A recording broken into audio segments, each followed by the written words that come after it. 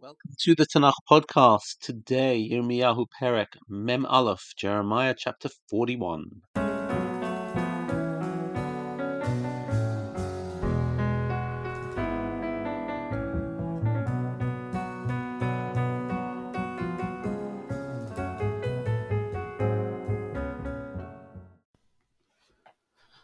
Shavua Tov, Chodesh Tov. We hope that this week, will be better than last week.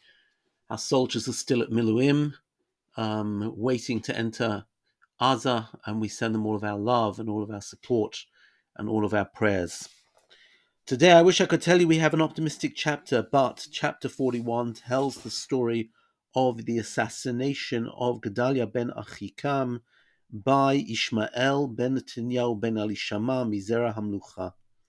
Ishmael ben Netanyahu, he is Mizera Hamlucha, he's part of the royalty, and he is apparently in cahoots with the king of Ammon, and he decides to murder Gedaliah. Let's remind ourselves of the story so far.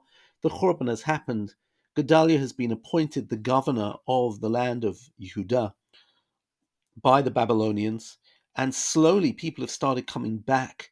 People who were refugees during the war have started coming back to the country, and they are going back to villages, they are gathering in the crops, and there's a good chance that the Jewish community in the land of Yehudah can survive without their king and without their Mikdash, but at least a Jewish population and a Jewish presence in the land. And Gedaliah is leading this entire enterprise.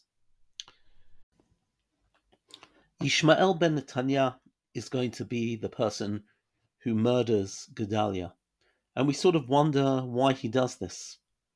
Some people have suggested that since he is Mizera Hamlucha, since he's part of the royal family, he sees Gedaliah as a turncoat, as a collaborator with the enemy. They get this from Pasuk Bet, where it says, "Vayaku et Gedaliah ben Echikam ben Shafan becherev, vayamet oto asher hifkid melech Bavel ba'aretz," because the king of Babylon had appointed him in the land. In other words, that is their opposition. If you look back at chapter 40, verse 14, we have a rumor that Baalis Melech Ammon shalach Ishmael ben Netanyahu lahakot chanefesh, that actually he is being hired by the king of Ammon. Maybe the king of Ammon wants to weaken the Jews in the land of Israel and take their land, expand his borders to the land of Israel. Is that possible? That Ishmael ben Netanyahu has no loyalties whatsoever. And maybe this is precisely the point.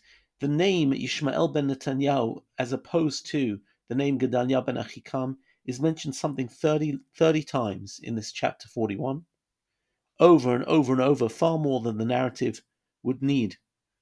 Is this saying that there is some personal rivalry between them? Now, of course, that should just emphasize. Look back at chapter 40, verse 9.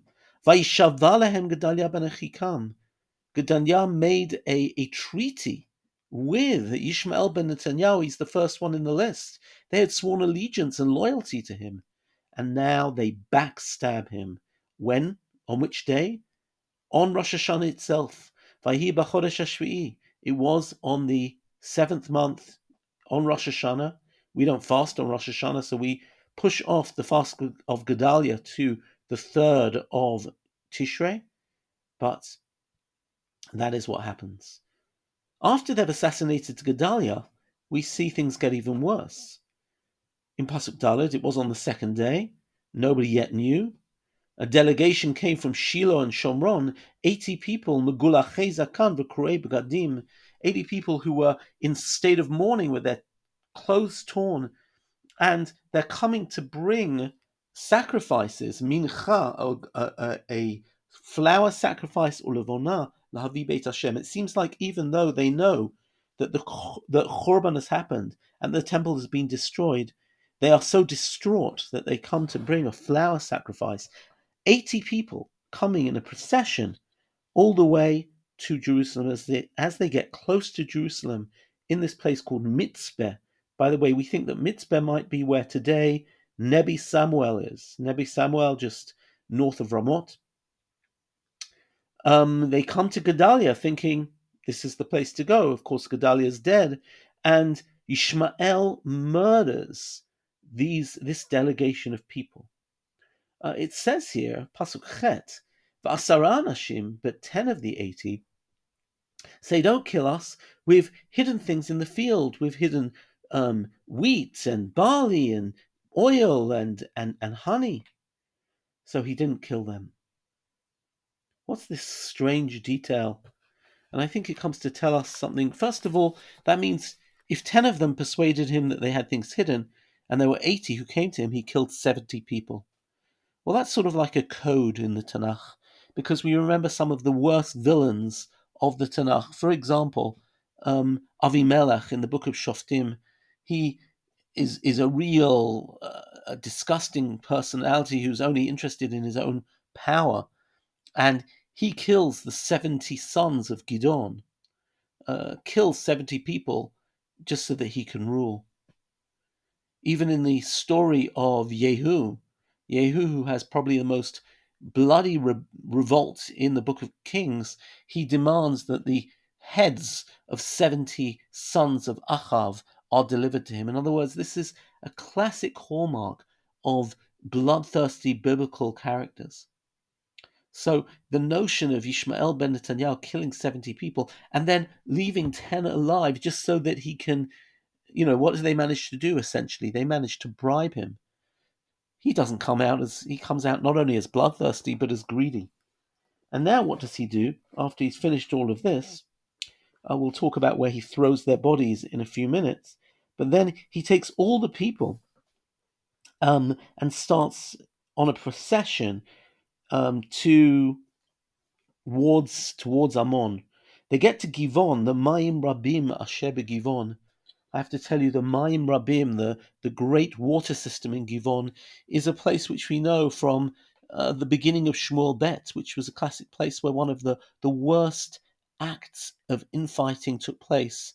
The soldiers of Ishboshet, or the soldiers of Avner against the soldiers of David and Yoav, have a fight, and the famous phrase in that chapter, Halanetzach tochal cherev, will the sword consume forever? Enough killing, enough bloodshed, enough brotherly hatred.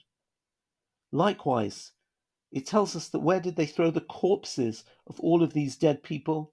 It says, Pasuk Tet, V'habor asher shlich sham Yishmael et kol pigrei anashim, the pit into which Ishmael threw all of the corpses was the very pit which Asa HaMelech Asa mipnei Ba'asha Melech Israel.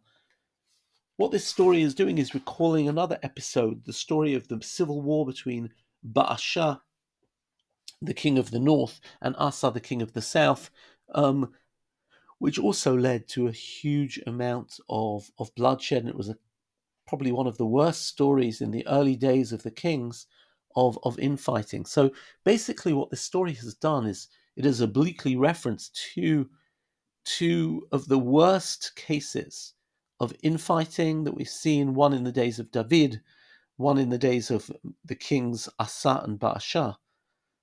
And essentially what it's doing is it's driving home this notion that it's not bad enough that the Churban has happened. There seems to be, we've spoken about the notion of the She'erit, the She'erit HaPleita, the small remnants. There's still something to be salvaged. And now this Ishmael ben Netanyahu, out of either politics or greed or out of some sort of, gain that he thinks he's going to get, thinks that he can assassinate and cause terrible distress to the future of the Jewish people. He's going along with all of the survivors, and suddenly they come and they meet one of the other people who swore allegiance to Gedaliah, Yochanan ben Koreach ve'kol sarei hachayelim asher ito. And it's at this point that a battle ensues. Vayasobu kol ha'am asher shava Yishmael ben min hamitzpah, and all of the people that Ishmael had captured in Mitzpah, and they go to Yochanan ben Koreach and they tell him what's happened. And Ishmael ben Netanyahu manages to get away with another 8 people, and off they go to the Ammonites. And it says, Yochanan ben Koreach and all the Sarei Chayalim, with all the She'erit Ha'am, with the remnant of the people, go back to Mitzpeh, and obviously they find everything sort of shattered there. It talks about the Nashim, the Taf, and now they start fearing. They decide that maybe they will go down Lalechet Lavo Mitzrayim. Maybe they will simply leave the country and go to Egypt. Why? They're worried that the Babylonians, once the Babylonians find that their own governor has been assassinated, they're totally fearful. The Babylonians are going to come, they're going to make reprisals, they're going to say these Jews, you can't rely on them, and suddenly they're going to find the Babylonian troops back with full force, and the country once again consumed by violence. They say, why don't we go down to Egypt instead? So we're going to take up that story about whether or not they went to Egypt, and under what conditions they went to Egypt. That will be our class for tomorrow. That's it for today. Lehitraot.